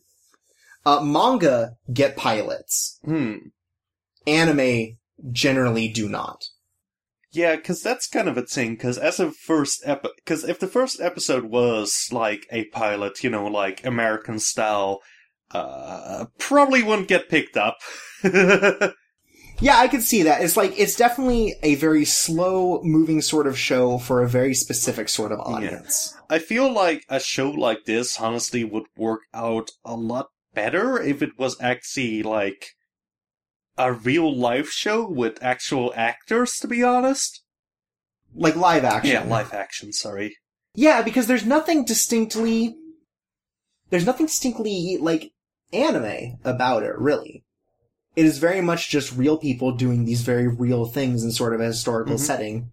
There's nothing particularly, like, fantastical about it. Like, they tell stories, they live lives, and they kind of try to come to terms with who they are as people and how they're going to continue on. It's very much like a drama that wouldn't look out of place in live action. And, like, it definitely builds up this kind of, like, the duality of the two main characters, Yakumo and Sukeroku, is built up not only in how they perform, because one of them is very loud and abrasive, and one of them is very elegant and light, and sort of, they refer to kind of seductive in the way that he does his performances. But also, like, the way that they treat this geisha character, as I kind of hinted at before, in sort of these relationships. How they handle dealing with other people. Because Sukeroku, everyone in the Rakugo community sort of hates him. Because he is abrasive, and he's irreverent, and he spends all of his money on booze and never gets, like, nice-looking robes for performances, so he always kind of looks ratty. But the audience loves him, and that's sort of like this thing that they have like elders in Rakugo who like decide who becomes like big name and who becomes, who ends up not becoming big name. And they have this problem where it's like, this guy's really popular, but also he doesn't respect any of the art form, any of the nuance to it. And then we have the other main character, we have Yakumo, who he doesn't really know what he's doing. He kind of just stumbles into this and finds his niche. And he is sort of a darling among them because he's so proper and he's so polite, despite the fact that he's also kind of an asshole on the, when it comes to actually treating other people as people. Which is also partially sort of like a time period thing. Like, it's very, very built on this sort of like men dominate sort of thing, women only speak when spoken to sort of setting. Yeah. For the most part, I was pretty riveted by it. It was a very neat sort of character drama. It just seems like a weird choice, I guess. There was one weird part. There's one weird sort of, trope, I guess, that always seems weird when they try to build it up as like this dramatic reunion of lovers, which is occasionally they'll have like a character lick the tears off of the other person. That's really, really creepy. Is that supposed to be like a thing? I feel like this happens frequently enough that it's like a thing, but I don't know. I mean, I do it all the time. I just scare people and I drink their tears right off their face. Like, that breaks up a very dramatic scene, but I think then, like, doesn't linger on it long enough for it to be weird. And the title ends up coming up right at the very end, kind of this lead up to sort of something you already know if you know the translated name. Sukeroku, who is married to this geisha who's still in love with Yakumo, and they end up having this like fight on a balcony over who this geisha actually loves and who she, is going to stay with. And it turns out that Sukeroku and his wife fall off and die, falling into a rapids right underneath the balcony of this hotel. And so part of the like teaser for season 2 is the fact that Yakumo lives with sort of this he's kind of haunted by the fact that ultimately, in a way, he led to the death of his best friend, and he has to deal with this as sort of like the art form that Sukeroku fought so hard to like change and stylize for a new generation is dying. Mm-hmm. So there's a lot of stuff that ends up building up into a second season, which it's good that it got one because of that. But the whole thing just seems like sort of an odd choice. But I liked it. I liked it a lot. Honestly, like, as far as like very like typical sort of shows, I think it's one of the best. Like, just typical people living in this very like period time sort of thing. Honestly, it's kind of a shame, like, after the Halftime show be cancelled, like, I tried to give it another shot, but man, I just can't get past the subject matter itself, because, like, as a period piece, it sounds, like, really good, but it sounds like just such, like, a inherently, like, cultural thing that I just cannot get past that and enjoy it for what it is, and that's kind of a shame. Yeah, that's totally understandable, and I think I can't say that's a failing, but it's definitely a thing that's going to, I guess, hinder sort of like an overseas audience. And I can't think of like a equivalent, like where an American show would just have something so, I guess, uniquely American that it couldn't make it overseas. I guess maybe like a Breaking Bad or something, but I feel like that's also very popular overseas, so I'm not sure. I don't know, like Breaking Bad I really got as like a European myself. Like Breaking Bad, I really got into that. I mean, Japan loves Matt, so they'll love Breaking Bad. But yeah, I think it was a good show, and I can understand that it's definitely not for everyone. Next up is Dagashi Kashi, which I'll be a lot quicker about. Dagashi Kashi, more or less, is a candy commercial disguised as an anime, which was adapted from a candy commercial disguised as a manga. The entire thing is basically just a kid works at a candy store with his dad, and he really wants to be a manga author, and his dad really wants him to take over the family business, and they live out in the country where he really doesn't have many options if he stays there, which is why he wants to become a manga author and move to the city. But this city girl named Hotaru appears, and she runs a huge, or she's the daughter of the owner of a huge candy conglomerate business in the city, and wants to buy out the shop. And the candy store owner agrees if Hotaru can get his son Kokonatsu to take over the business. And so the entire thing is an attempt of hers to get him to show how much he loves candy and realize that this is what he wants to do with his life forever.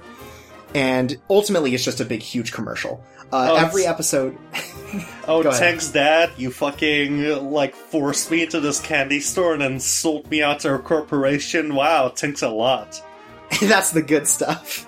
Yeah, I love being a fucking slave to some person all the way out in fucking Tokyo, telling me that I'm not working enough and making me probably close my store in 3 years. So each episode is broken into 2 stories, each of which revolves around a particular type of candy or snack that is very, Japanese in origin, umaibo, which are basically just, giant singular Cheetos that are flavored in a bunch of really different ways.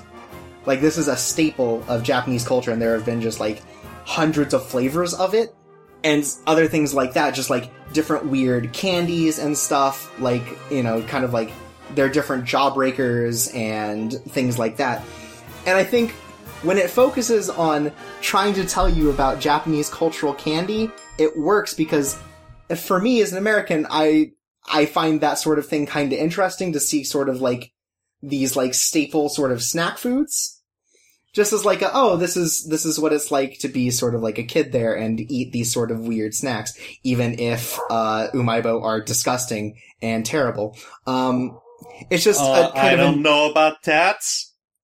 I have had several of them, and none of them have been good.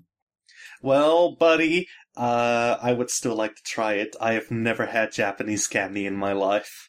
Yeah, and there's some neat Japanese candy stuff that you can get. It's just and that was kind of neat to learn about from this show.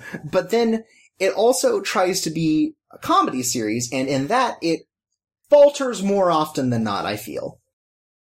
'Cause a lot of the comedy that it tries to go for is very sort of slapsticky and sort of fan service laden because the main female character has big boobies. And they just kind of play on that maybe a bit too hard because the episodes that I found the most engaging and most interesting are the ones where it's they end up going to just a festival and the characters have time to just be themselves while interacting with these weird candies and snacks that they sell at festivals. The less that they try to play up these character roles and let them more naturally interact with each other, I think the show is at its best. And at its worst, it has sort of very kind of, it has kind of poor execution because it has things like this, they have a scene where the kid Kokonatsu walks in on his dad, trying to advertise his store by playing up this very, like, cutesy YouTube personality sort of thing, and kind of they have this fight over how shitty he is at advertising his own products kind of stuff. And, like, that sort of thing is, like, a pretty decent comedic thing, and so is the one where, like, the two characters decide to have a huge race using these caramel candies that are, they are, advertised to be, like, so many, calories of energy in every single one. So what they do is, every time they've worked off that many calories of the candy, so, like, every, like, quarter mile or so, they just eat another one and just pretend that's how energy works in the human body. And, like, things like that are kind of just cutesy, sort of fun things that don't rely too much on sort of, like, wackiness. Cutesy fun things fucking lying to you about calories. Yeah, I think, you know what, it's not anything too, like, over the top or trying to be, like, malicious or anything. It's just, like, dumb fun. But just fucking grow fat, you ignorant fool. This is cute. This is great. But I ended up dropping it because they literally got to a point where they made nothing but breast jokes for half an episode and I was done. Anyways, that's my thoughts on Dagashi Kashi. Next up, we have Dimension W. It sucks. Yeah, so Dimension W is this sci-fi setting where a fourth dimension has been discovered. It's called Dimension W. You get it? See, they did the... Wow. Wow. In this fourth dimension... But they've discovered a way to harness sort of a limitless energy from this dimension through a technology called coils. And it's about this guy named Kyoma who is basically like a bounty hunter for illegal coils, which mainly the issue with it is if they go haywire, it can cause like catastrophic sort of disasters. When they overload and sort of unleash the energy of the Dimension W. And that's basically it. He runs into an android named Mira, who runs on kind of a super coil, and he unfortunately has to get this sidekick, throughout the entire thing. And that's like the main conceit of the story. Dimension W starts off well enough. I think. It doesn't start off bad, at least. Like, first episode kind of gets you introduced to the theme and the settings, and works out really well in that particular way. So, like, the gritty, sort of, like, dystopian sort of future. I think the thing that got me to quit it was the fact that, like, the female main character... Okay, so the female main character looks like she's 14, and in the first episode... 4 episodes, she's, like, naked 3 times. There's like, an episode where she is just fucking half naked, like, for 12 minutes. Yeah, that's episode 4. I don't feel like they really played that up until that episode, and then they really played it up. I hate it. One other issue with the story is that the stakes raise like 1,000,000 miles by episode 2. And that's like a big problem. By episode 2, they've already introduced like this like super original coil that's like can harness even more unlimited energy and like in vast amounts. So they've already got this huge like collectathon thing going on. And then they drop like 2 or 3 other over-encompassing plots. Like, there's a point, Jordan tried to convince me that, like, later on it got better, and I reached an episode where they dropped a third overarching plot, which is the concept of starting a war between, countries for coil energy in order to prevent wars over coil energy. Mm-hmm. And it's like, you can only raise the stakes so high until they become comical, because you can't be invested in the characters at that point because there's just so much other shit going on. I think my big problem kind of was, there was like this really neat like murder mystery thing of this otter got killed with like water in his throat. Like they dropped sort of the big overarching plot for one where it's like, hey, you need to go figure out what happened to this dude because we think some kind of fucked up coil's involved. Mm-hmm. And it's a murder mystery where a guy gets, basically drowns in his room, and there's no footage showing what happened. It's basically like the surveillance robot he had shows it immediately before he died and then like immediately after. So there's no concept of what actually happened. Yeah, and I was like, neat, I'm actually kind of interested in this, because I was just bored with the first 3 episodes, because I don't really like how they show this world building by just telling you about everything.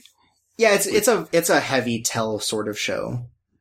But anyway, and then naked robot. Yeah, and then this lady is just like naked for most of it. That's it.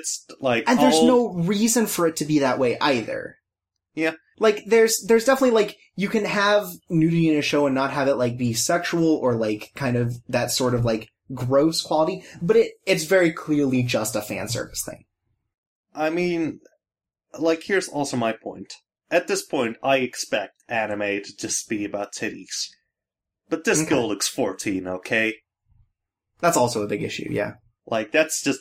I'm sorry, that just goes too far. Just too far for me. So anyway, it destroyed all goodwill I had, and then from what I heard you guys say, that entire murder mystery is just, oh, it's ghosts. Yeah, it turns out it's ghosts. Turns out it's ghosts caused by coils. Who gives a shit? What's happening is that 2 timelines are simultaneously on top of each other in this area. So technically they're not ghosts. They are people from alternate timelines that can portray themselves as ghosts in this particular timeline. It's not good. But like, okay, so let me just say, that you is could like... play that off as at least an entertaining story, but they failed to do that. But another point with that is, it completely kind of goes against the principles of what was built up in like the previous episodes of, this is kind of like fucked up sci-fi setting, and then suddenly you just have the paranormal entering in, and it makes everything feel like kind of a cop-out, because the murder mystery is more interesting of, okay, so what the hell, made... So, like, I was kind of thinking, like, oh, the robot somehow murdered that guy? Right, like it got hacked or something, or anything. And, like, the interesting thing that could be about it is, like, why did this get hacked, and by whom? And it's just, oh no, it's just ghosts. Yeah, I feel like Dimension W really doesn't know what it wants to be. It does. Because if it wanted to be, like, the sci-fi techno stuff, they drop the paranormal stuff. If they wanted to just be, like, an action series where anything could happen, don't try to build up this very, like, hard idea that it is a super tech-based world and everything is going to be tech-based. Yeah. So, I kind of want to wrap this up, so I'm just gonna tell you guys the best part. There's, like, this fucking, like, scarred, badass, like, ex-soldier out there who's now a Master Thief, and he's named Loser. Yep. And it's like, there's just this part where a whole bunch of people are really excited to see him try to steal a thing and fail, and they're just out there cheering, loser, loser, loser. and it's like, that's kind of funny. It's but like then it plays into one of the big plots. But yeah, so, Dimension W isn't good, and I can't believe that's the one show of this season that got picked up by Toonami. Yeah, no, Dimension W is really bad, and it's weird because I saw a ton of people excited for it, and then just after, like, the first 2 episodes, nothing. You know what was good, though? The opening. It gave me a headache. I can see that, but there are at least 2 really good things about the opening. One, it's done by the same people who did the Gangsta opening, and it's basically the same song, so it's got that same sort of, like, pump-up energy. And 2, as soon as the drop hits, instead of, like, some cool action thing, it just has the main character, like, doing a hip-hop dance. Which then leads into, at the end of that scene, he does that stupid rap move where he, like, puts his hand over the camera so that it can, like, seamlessly transition into whatever's next. Mm-hmm. Man, it's great. But, yeah, the rest of the show, not so much. Alright, next up, we have Snow White with the Red Hair, Season 2, or Akagami no Shiryuki Hime. Which, so the first season was 2-3 seasons ago, and focused more predominantly on the developing relationship between the two main characters, Shiryuki and this prince, Zen. And kind of Shiryuki, how she ends up working in his castle after running away from her country, and this budding relationship between the two of them, which literally everyone else in the world is trying to stop because, you know, princes can't marry commoners and things like that. Mm-hmm. Sort of this very casual fantasy sort of setting, like very sort of like European medieval, I guess. Kind of European fairy tale-ish? Yeah, fairy tale I think is the best way to do it, because it's not like, there's no real magic or anything, it's very grounded in just sort of like swords and bows sort of combat and stuff, but it's definitely fairy tale-ish in how it presents itself, and I think that's a really neat, first of all, like kind of setting to go with, and I think it works well for it. So with Season 2, Season 1 ends with Shiryuki and Zen confessing their love to each other and kind of both just going, I love you too, and having this sort of like really tender moment where they can just spend time with each other. Season 2 opens with Shiryuki being called to act as an ambassador to her homeland under the request of the prince, Raj, who the first episode of Season 1 tried to kidnap her and poison her to make her one of his concubines. And like through Season 1 he shows up again and kind of like is hella whipped and sort of afraid of them because of what happened to him after that. But this season spends time developing him as a legitimate character.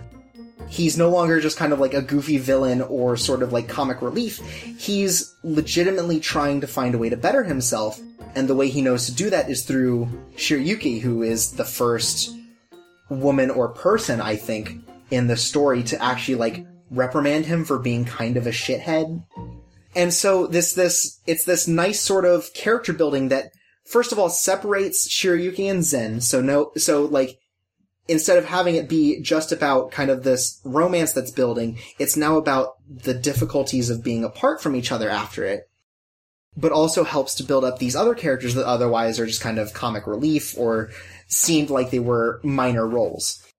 And it sort of builds as it goes later on, like there's this whole sequence of these thieves who are tied to Shiryuki's father in some way, trying to kidnap her and steal her away because they feel like she doesn't belong in this royal setting. And there are pirates, and there's a surprising amount of action for what is otherwise a very like rote sort of romance series. Yeah. It's it's very different from Season 1, and it's a lot darker in tone, but I think it hits the same sort of notes of like, first of all, Shiryuki is a competent character who can do things on her own for the most part, and like definitely has her own goals in mind. She is an independent character, but also builds up these other characters as equally important and sort of develops them and makes them interesting and intriguing, which is, it just has a really strong cast of characters that it pulls from. And it's just, I don't know, I really loved this show in a way that I wouldn't have expected to over the 2 seasons, because like shoujo romance can either go really well or kind of really poorly. Like one of the big issues I generally have with it is that a lot of them, the climax of the story and the ending of the story is the confession or the first kiss sort of thing. And Snow White with the Red Hair doesn't do that. Season 1, it builds that up, and then it has more story after that where it still builds on these sort of like fairy tale sort of politics sort of stuff, and it deals with a lot more themes than just the romance at hand. And I think it handles them all really well. It's a very, very nice looking series. And just like very like down to earth sort of casual kind of stuff for the most part. And then when the action picks up, it feels like there's an actual threat and stuff like that. It's just a really solid show, I think. You're talking to, you're talking to the wrong person about that, because, like, romance is the one genre I can just not get into. Yeah, and I absolutely get that. Yeah. Especially with, like, anime romance, there are a lot of things that can end up being... There are a lot of things that can end up being just kind of, like, boring or blasé, kind of. For some reason, whenever I watch romance, I always get secondhand embarrassments. Just always. I think Shiryuki Hime does a good job of avoiding that particular sort of romance trope. It's not so much about these characters being embarrassing around each other, though that occasionally does happen where both of them just, like, you know, have something embarrassing happening and they react to it, but... Or you're just saying, like, in general, romance gives you a secondhand embarrassment? I think in media, like, I don't give a shit if fucking people on the street are making out, but I think in media in general, but also because I feel like most media, like, romances are terribly written. Mm-hmm. Like, they are super overwrought. Yeah, I can get that. I feel like the show is different than a lot of very typical ones, but I can understand the distaste for sort of the romance genre and why you wouldn't want to watch this. Mm-hmm. I mean, if you want to see two animes make out, go ahead, go hog wild, buddy. There's a different genre for that. They just kiss once or twice. But, like, it's, I don't know, it's a very feel-good sort of series, and I really liked it for that sake. Yeah, I never want to feel good. Yeah, feeling good is for nerds and sucks. Yeah. What am I, a homo? And then last up, for a show that both of us watched, we got Lupin the Third, Part 4. Oh man, Lupin the Third is so good. Love me the Lupin. Lupin, he is back! And he's getting married in Italy. Settling down, bringing an end to his criminal ways? Nah.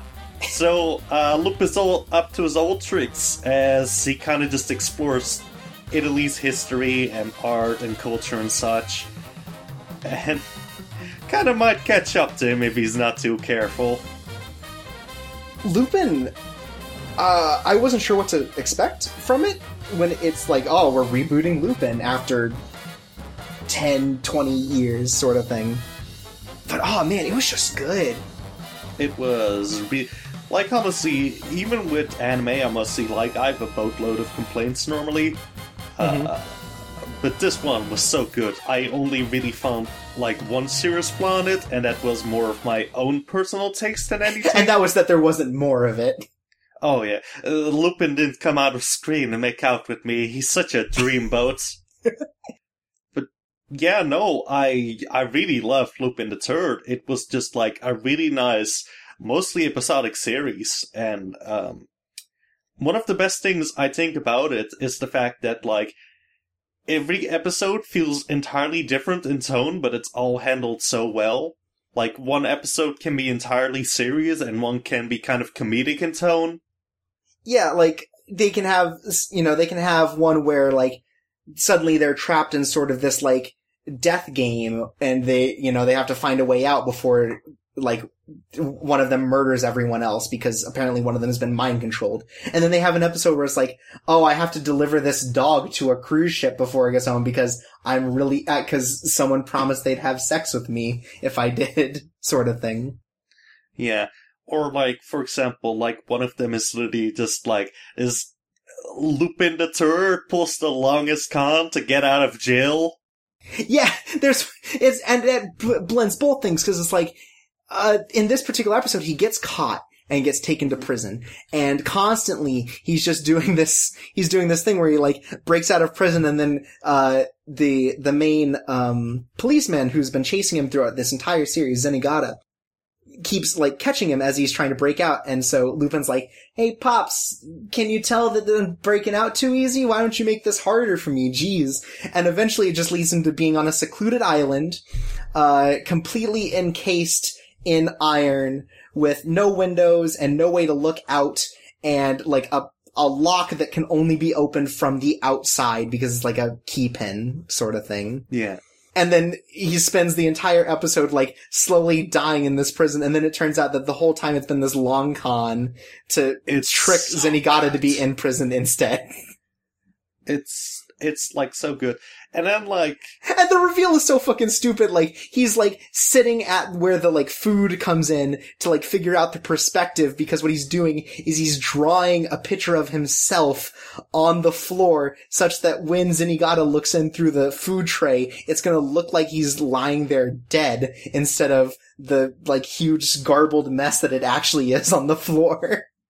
Yeah. Oh, man. And, like, that's, like, just such a good fucking, like, comedic thing in general. And then there's just, like, other episodes where it's just this really nice, quaint thing about, like, this old couple where where the wife is, like, dying, and it's all about their old car they shared in their childhood. Yeah, there's just so many different moods to it, and I feel like it handles them all pretty well. Yeah. And it balances the cast pretty well, too, because early on there's the episode with just, the gunman, Daisuke Jigen. Like the one, where he ends up in the, town where no guns are allowed because of the mafia. And it's just this whole, like, thing where he ends up taking down this entire mafia gang, you know, kinda, and, like, saving this city from sort of this horrible existence that it has. And, like, there's just so much going on in the series that there is an episode for basically anyone. Oh, yeah. Like, I think this is also just a really good introduction to Lupin the Third. Mostly because early on, it does have those episodes where it just focus on, like, each of the central cast. Right. Now, however, I do have one problem with it. I do have one problem in general with, like, the larger the larger, I'm kind of at a loss for words plot? here. Oh, yeah, the larger plot in general. I don't like weird. it. It's weird, and it doesn't make a lot of sense, and I feel like, while it has a satisfying conclusion, I feel like the things leading up to that were kind of a stumbling block. Yeah, I feel it, like, is a bit too out there. Now, I will say this, I haven't watched part 1 through 3 of Lupin the Third, but it kind of just feels a bit too surreal for its own goods. Yeah, Lupin is generally pretty grounded in its world. But then they have MI6 from England, like the intelligence agency, like the James Bond sort of stuff, revives Leonardo da Vinci. And Leonardo da Vinci is given is given even more knowledge than he currently had, and he ends up building this thing so that he can, like, force himself into everyone's minds and paint basically a perfect world unification under his command. Okay, let's be real here. Total bullshit. Leonardo da Vinci just wants to fuck himself. And also maybe paint. What a loser. But it's like, that does build on the sort of, like, Da Vinci was sort of, like, ahead of his time as far as, like, technology and stuff, but, like, it's just such a weird plot to sort of shove into this. Well, it's also kind of a weird plot, because a lot of it focuses on, like, this anime original character called Rebecca Rossellini. And also Da Vinci. Yeah. Well, the original anime character, Leonardo da Vinci. He wasn't never real. Before seen. Yeah, Rebecca is specific to part 4, so that's kind of the tie-in, I guess, to the whole thing. Yeah, and it feels very weird because, like, Rebecca doesn't really feel like she's actually designed by the same person who did all the other stuff. Because I don't think Rebecca doesn't fit in the story, but I think the plot points they try to throw in don't fit in. Yeah, no. I think, like, her character is pretty alright altogether, although I don't really like how she essentially falls in love with Lupin. By the end? Yeah. Yeah, but the rest of it is like, she's basically, it's like, I'm bored of being rich and popular and like, doing nothing with my life, so I'm gonna become a thief on the side. Like, that's fine. That's a neat way to treat a character, especially in One Full of Thieves. I think that's alright, but I think the big problem is with the essential, like, kind of capturing of her falling in love with Lupin, and it kind of being this tough romance thing. Yeah, is that it kind of weird. makes Lupin feel like more of a scumbag than he is? Lupin's he's kind of a scumbag. Yeah, he's kind of a scumbag, but like... But not to the same degree, I can agree. Yeah, because, like, he's kind of this womanizer, and I feel that's kind of a central conceit of his character, and, well, like, that being kind of scummy, probably, you know, like, at least if he's in some weird fucking love with someone, it just feels like actually way scummier. Yeah, I can see that, but I mean, like, I feel like he was never truly in love with Rebecca in the same way that he is implied to be in love with, Fujiko. Yeah, but that's why it's such a weird point, and, like, I'm kind of saying, like, half love, because, like, it doesn't really go anywhere, and it's just it mostly feels towards the end they didn't really know what to do with this character to wrap up her arc, so it's just, she falls in love with Lupin, I guess. It gives him a cool one-liner at the end, as he, like, walks his way off of a roof. And that's basically it. And dies. He just kills himself right there. It's messed up. But, like, Lupin is definitely, like, a scumbag, because, like, there's the episode where he goes to, like, a wine tasting and takes both Fujiko and Rebecca and tries to make it seem like he's definitely not taking two women to the same event at the same time. Oh, yeah. And I think my favorite thing is at the end, like, they knew it was fucking obvious and they just, like, make fun of him for it. I know. But yeah, Lupin the Third, despite kind of the flaws of, like, not knowing what to do with this original anime character, and or, it kind of not fitting deciding in. to add a plot in. Yeah, that's the big problem. Like, the big plot is just good. kind of weird. Yeah, I think it still works really well. I think overall the characters are really well balanced. Yeah, like, I wouldn't really say, except for maybe, like, the over-encompassing plot and, like, some of the MI6 episodes. Like, I wouldn't say any of the episodes are actually bad, which is pretty good track record for something that's episodic. Yeah, and I think Lupin does a good job of, like, not only giving you background to the characters, but also delivering sort of their characters through the things they do. Yeah. Like, you don't have to know these backstories to them, but it also, like, helps paint the sort of, like, stories in different lights. Like, the whole, like I can't think of his name, but the samurai character? Goemon? Yeah, Goemon. Like, that whole background thing where he runs into someone who, like, used to be part of that, like, huge assassin, like, squad to kill one particular world leader thing. Helps paint sort of the character in a different light that didn't need to be there, but is interesting, and it works. Because otherwise you still sort of get his character. I think also one of the best things they really did as, like, a new watcher is just kind of introduce characters by just showing, like, what their actual role is. Yeah. Because, like, sometimes when introducing new characters, a ton of anime has, like, a bunch of really dumb shit where it's just, like, they actually explain the character itself rather than letting them just, like, kind of organically be introduced. Yeah, because it'll be like, hi, I'm Naruto, I'm 10 years old, I love ramen and being a ninja. But this is just, like, it throws you in with enough context that you sort of can figure out everyone's basic, like, motivations and everything. Yeah. So yeah, Lupin the Third, fucking fantastic. It's probably my anime of the season. Yeah, it was really good. I think it was kind of unfortunate that the way that Crunchyroll got it is they backlogged 12 episodes and then continued on after that, because it made it hard to catch up with. But I think it was a really good series. Totally. It's just like oozes sort of style and charm. And, like, you can just tell that, like, everything sort of fell together in that sort of way. Like, I really hope they do a new Lupin the Third series, like, sometime soon, because, like, this is probably some of the most fun I've had watching anime on this podcast. And I think one really neat thing about the series as a whole is apparently they're getting the original dub cast from parts 1 and 3 back to do the dub.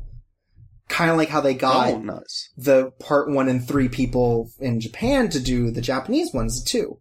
So it feels very much like, sort of like, not only like a revival, but like a very like passion product sort of thing, where it's like, he didn't do this because he needed money or whatever, he did this because he really wanted to do this.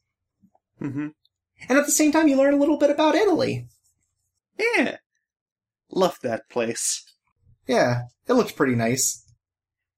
It's pretty nice if you like Da Vinci, and if you like women Pizza? in distress. They draw a lot of pizza. Oh yeah, no. And it looks pretty good. Anime pizza always looks good. And then you eat Japanese pizza and it's disgusting because they put mayonnaise on it. And shrimp. Shrimp and mayo is the combo of choice. And it always feels like they just throw more budget at making the food look good than maybe anything else in an anime. Yeah. And let's be honest, what are we watching anime for besides the food? Really? I can't wait for Anime Kitchen Nightmares. Oh, that would actually be kinda cool. It would be so good. They have the guy in the back like trying to make a grilled cheese, but he just throws cheese on a grill. That woman who says mushrooms are important to me, I'm from Poland, and she slowly turns into a mushroom. Yep, that happens. Just, like, throw in the weird kitchen nightmares. You know what? Even go, like, full balls to the wall, like, make it super crazy, like the dude who's like, oh, I bet Yelp is, like, making these these bad reviews so that I can pay them to remove them, and then make it actually, like, a conspiracy against whatever Yelp company they use. Oh, like, just man. go balls to the wall, like, kitchen nightmares. I think we got a pitch for A1 Pictures here. And then do an entire season based on Amy's Bakery. Alright. But, yeah, so anyways, Kitchen Nightmares also airing. So there was one more last-minute addition to this review, because the show was technically labeled as being for this spring season, but ended up being released weekly in the last 4 weeks of the last season, so I thought I should add it here, just because it's already done and we can talk about it. And that is, She and Her Cat, Everything Flows, which is a 4-episode short series based on the first student film by a director named, Makoto Shinkai, who's really well known for, doing, like, big sort of dramatic movies like The Garden of Words and 5 centimeters per second, and like Voices of a Distant Star and things like that. He's known as a very artsy director. Like, all of his movies look really, really good and all sort of have these like personal, dramatic sort of stories to them. And this is a series based on his first student film. It's very like amateurish, just like 5 minutes long, where he's the only voice in it. And kind of just tells the story of this cat as it lives in the apartment of a girl who's finishing school and needs to find a job and kind of having a lot of trouble in that market. Mm-hmm. And so the full series is more or less more of the same. It is about this cat who has been a family cat for years and years. And when the daughter of this family moved out, she took the cat with her. And sort of, it is a story about the struggles of being kind of someone caught in between school and jobs and the pressure pushed upon them, but through the eyes of the cat. So instead of seeing into all of the things that the human character is going through, you sort of see it from these more, like, childish isn't quite the right word, but more like, innocent sort of eyes, like, sees everything sort of, like, through the idea of what a cat knows about life. Because this cat was abandoned and picked up, like, on the side of the street and taken care of after that, and sort of, this cat, like, understands basic concepts of, like, distrust and sort of finding family, and kind of tries to be the, a pillar sort of for this girl as she deals with all of these problems and trying to do what he can to comfort its owner. And I think it's really saccharine, but I think it's also very sweet and sort of like a genuine sort of project that tries to like kind of look at sort of the kind of like harsh and yet beautiful world that we all live in through the eyes of a more juvenile sort of... A lesser being. Well, okay, if you want to go that far. But I think it tries to be a lot more juvenile and simplistic with what it tries to say about life and our place in it. Is the director of the movie actually associated with the anime? I think he is only the, he is, credited for the original story, and he doesn't have a part in the actual staff. Like, he's not the director, he's not the script writer, and I know that much. Yeah, because the way you were talking about it, especially, like, it kind of seems like this guy is kind of like the artsy, kind of like intellectual, anime type. And this series doesn't really sound like that at all. And I think intellectual is, a term that definitely, has some connotations that I wouldn't exactly put on him, but I see what you mean. Mm-hmm. But I think it's still a very, it's a very cute series, and it builds on some of the themes that he presented in his original story. And it kind of has a, kind of a cute sort of, callback to the original one, because in the TV series, this character has a black cat, and by episode 4, it's implied that this cat is passed on, is very old, and so the girl finds this new cat abandoned under a bridge, and it's the same type of cat from the movie, kind of showing that it's maybe a bit of a prequel, or it's just like a cute callback to its origins. But there's just a lot of... The origin story of the cat from the first movie. No, but it's a very cute sort of show. It's really easy to watch. It's I think over its entire runtime, it's the length of an anime episode. And it's just a very, sweet, saccharine sort of look at life. I don't know. I really dug it. It's a very pretty sort of show. 'Cause I believe the, director used to work at KyoAni, and you can see sort of those, very sharp, distinct sort of details in how the art is handled without having to be KyoAni. But yeah, I just really dug it. It was a really nice sort of heartwarming thing to watch each week. I think that's all of the season. Yeah. So, you only ended up watching you only ended up finishing 2 anime. Which is probably better than I think you did back when you were on the podcast. Yeah. Bear in mind, I wasn't really planning to be on this season. I just kind of fell into it because I had a lot of time and, I had a lot of weed and I didn't know what to do with it. And so you watched all of Lupin. Yeah, I watched all of Lupin and I enjoyed it very much. But yeah, so, I didn't have a lot of time. And honestly, I'm gonna be real honest, a lot of anime, I kind of have higher standards for it than I think you or Jordan do. Oh yeah, I have, no standards. And, just in general, I also a lot of anime legit doesn't interest me conceptually much. Yeah, I think you are you are definitely not part of a primary audience of anime. Yeah. Because, you don't have any nostalgia for any of the things that it tries to build upon, and you don't care about romance. Mm-hmm.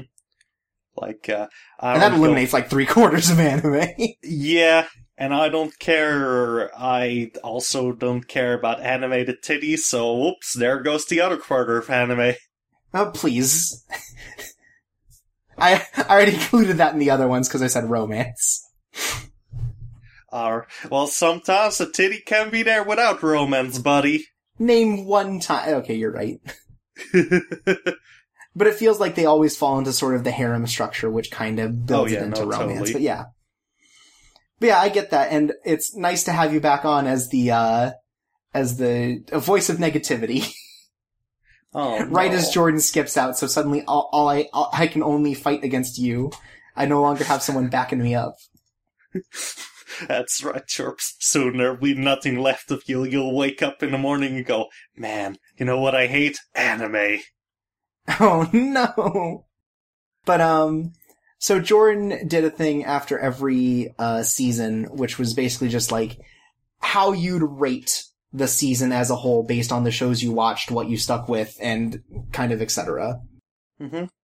So ultimately, I think this one, even though I dropped like half of the shows that I originally went in vaguely interested in, I think the ones that I stuck with were really strong, and so ultimately it's like 3 out of 5. It wasn't a great season, but the shows that stuck with me were really good.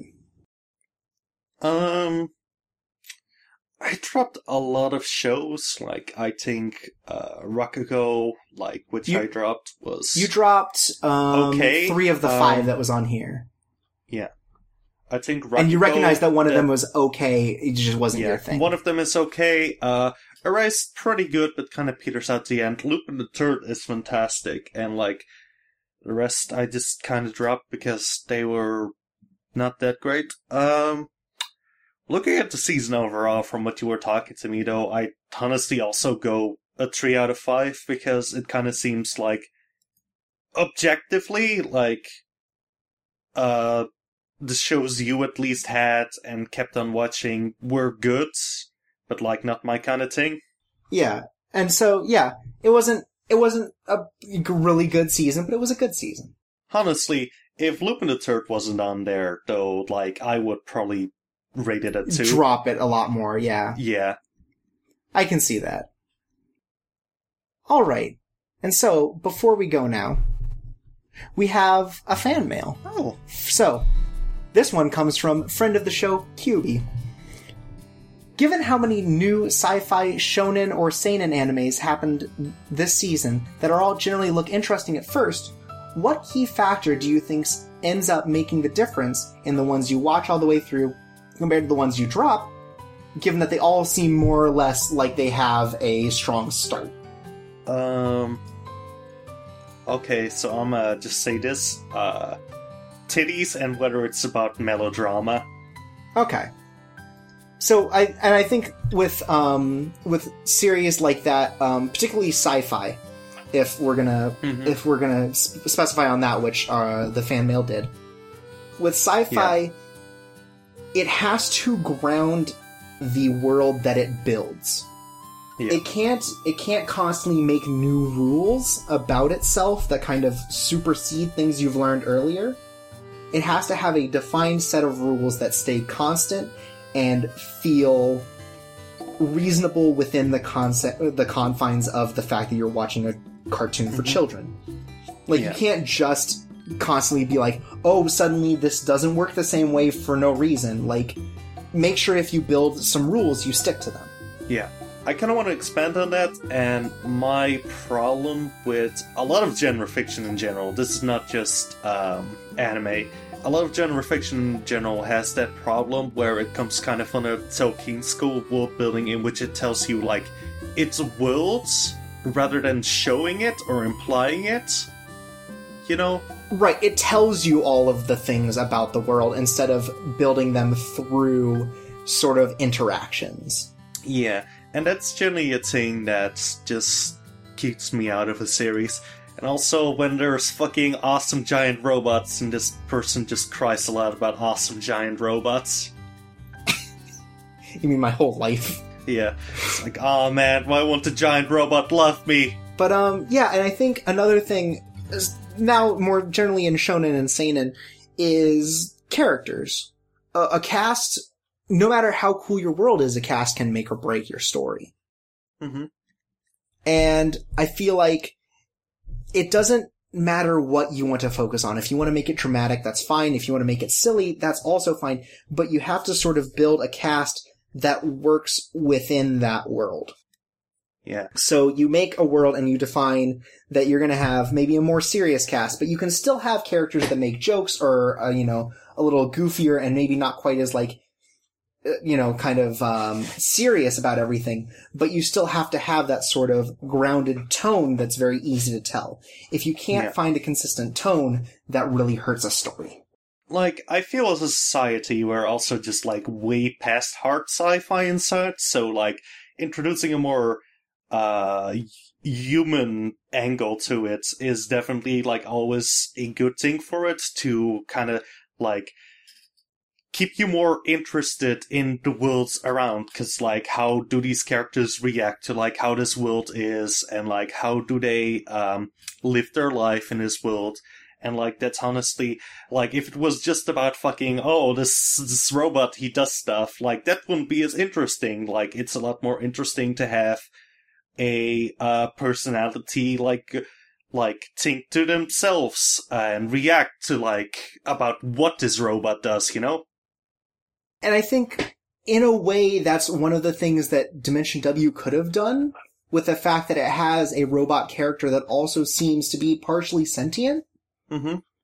Like, you can build on that as a character because you have a cast that builds around that. People who are really interested in this sort of thing. The main character who just fucking hates it and hates all new technology because he's a grumpy old man. Like, you have a cast that builds around the development of this character and trying to figure out who she is, and then you don't really take any time to develop that. Okay, Chirps, it sounds neat and all, but just show her titties, okay? Just show her titties. Don't do it, no. I mean, that'll get ratings, but you can't show the titties. But yeah, and I think just sci-fi as a genre is not as closed off as I think a lot of the popular series would lead you to believe. Because a lot of them try to build up sort of the dystopian super future, and I feel like there's more interesting things that can be done with that. I mean, I think the dystopian super future is always, like, an interesting thing to me, but at least from the anime I've watched recently, it doesn't really feel that much like dystopia, because it never really goes into the social commentary of, say, like, classism or racism, you know? I hear Psycho Pass handles that decently, but also you don't like Gen Urobuchi's writing, so I would probably suggest staying away from that. Yeah. I mean, I heard Psycho Pass is decent, even from people who don't really like Gen Urobuchi. Mm-hmm. I hear the second season's really bad, and apparently he didn't handle that at all, so... Yeah. Who knows? But I mean, like, in general, like, a lot of cyberpunk stories are actually interesting because they often have to do kind of with, like, the inherent classism that has to do with, like, a mega corporation essentially, like, ruling the earth and such. And, like, having to deal with the fact that you are at economical disadvantage and such. And I saw from Dimension W, it doesn't really deal with that. It's just, the corporation is here. Okay, it might have some bad stuff doing, but... The corporation's here and everyone loves it, even though the people who run it are bad. Yeah. And so there's no real conflict in there, at least from what they showed us. I mean, the people who run it are bad, but they're bad in the kind of, like, shadowy way, rather than the way of, like, they are on top and they don't really care about, like, the common man and such, like, you know, you kind of get with a lot of other cyberpunk stories where it's about mega corporations. Mm-hmm. And yeah, so I think that sci-fi is predominantly focused on how it builds its world and the tone that it decides to build. Yeah. Those are the two big things, because sci-fi can go so many different directions as far as a plot. I think genre fiction in general should just focus less on, like, world building and, like, doing these out there concepts and explaining them to you, and more just in general, like, upon the human angle, you know? Yeah, because you can definitely, like, you can tone down a sci-fi story to the point that it doesn't have, like, a lot of weird tech stuff going on, but you can then show kind of the development of tech and how it changes the society. You don't have to go as out there as everyone seems to want to with sci-fi. Basically, hard sci-fi can kiss my ass, buddy. Damn! Hell yeah. And so I wanted to do a follow-up thing for this show because while I was like trying to figure out stuff about Macross, I ran into the reason why it can never make it to America and why it's never been why it's never been picked up for distribution in the US. Mm-hmm. So sometime in, I believe, like the early 80s, Harmony Gold was a company who wanted to bring anime to the West as like a thing that would show on TV. And they picked up 3 series. They picked up Super Dimension Fortress Macross, Super Dimension Cavalry Southern Cross, and Genesis Climber Mospedia, which were 3 shows that were not long enough to run on their own because the way that the particular TV series that they worked for was they had to show 1 episode daily for like 9 weeks. So they had to have like 65 episodes at least. Mm-hmm. So what they did is they took these 3 unrelated series and made them a 3-generation story by cutting up footage and recompiling it and completely dubbing over with its own unique story. And so they made fan fiction. That's actually really interesting, though. Like, that kind of reminds me of like a serious version of how they dubbed like Samurai Pizza Cats. Yeah, where it's just like they just didn't get anything, so they made huge jokes about it, kind of thing, right? Mm-hmm. But like that's actually a really interesting way that they essentially like they made an entirely different series in general just because of like time slots and such. Yeah, but then they have just like had an iron grip on the Macross name because they got the original one and have just pursued tons of lawsuits because of mecha that even like resemble the designs used in Macross. Mm-hmm. Like they I think in the Mech Warrior game they literally had some mechs designed by the Macross dude. And so they put out like cease and desist orders for images and trailers of the game that had those mechs in them. Mm-hmm. And so they've just had such an iron grip that it's basically impossible for anyone else to grab the rights to it because they're going to throw lawsuits around. As it turns out, they have sort of a shaky legal hold on it as it is, because they have a license from the production company that made the anime, but in Japan, the courts have ruled that the creators of the series, which is a different studio, actually controls the intellectual property.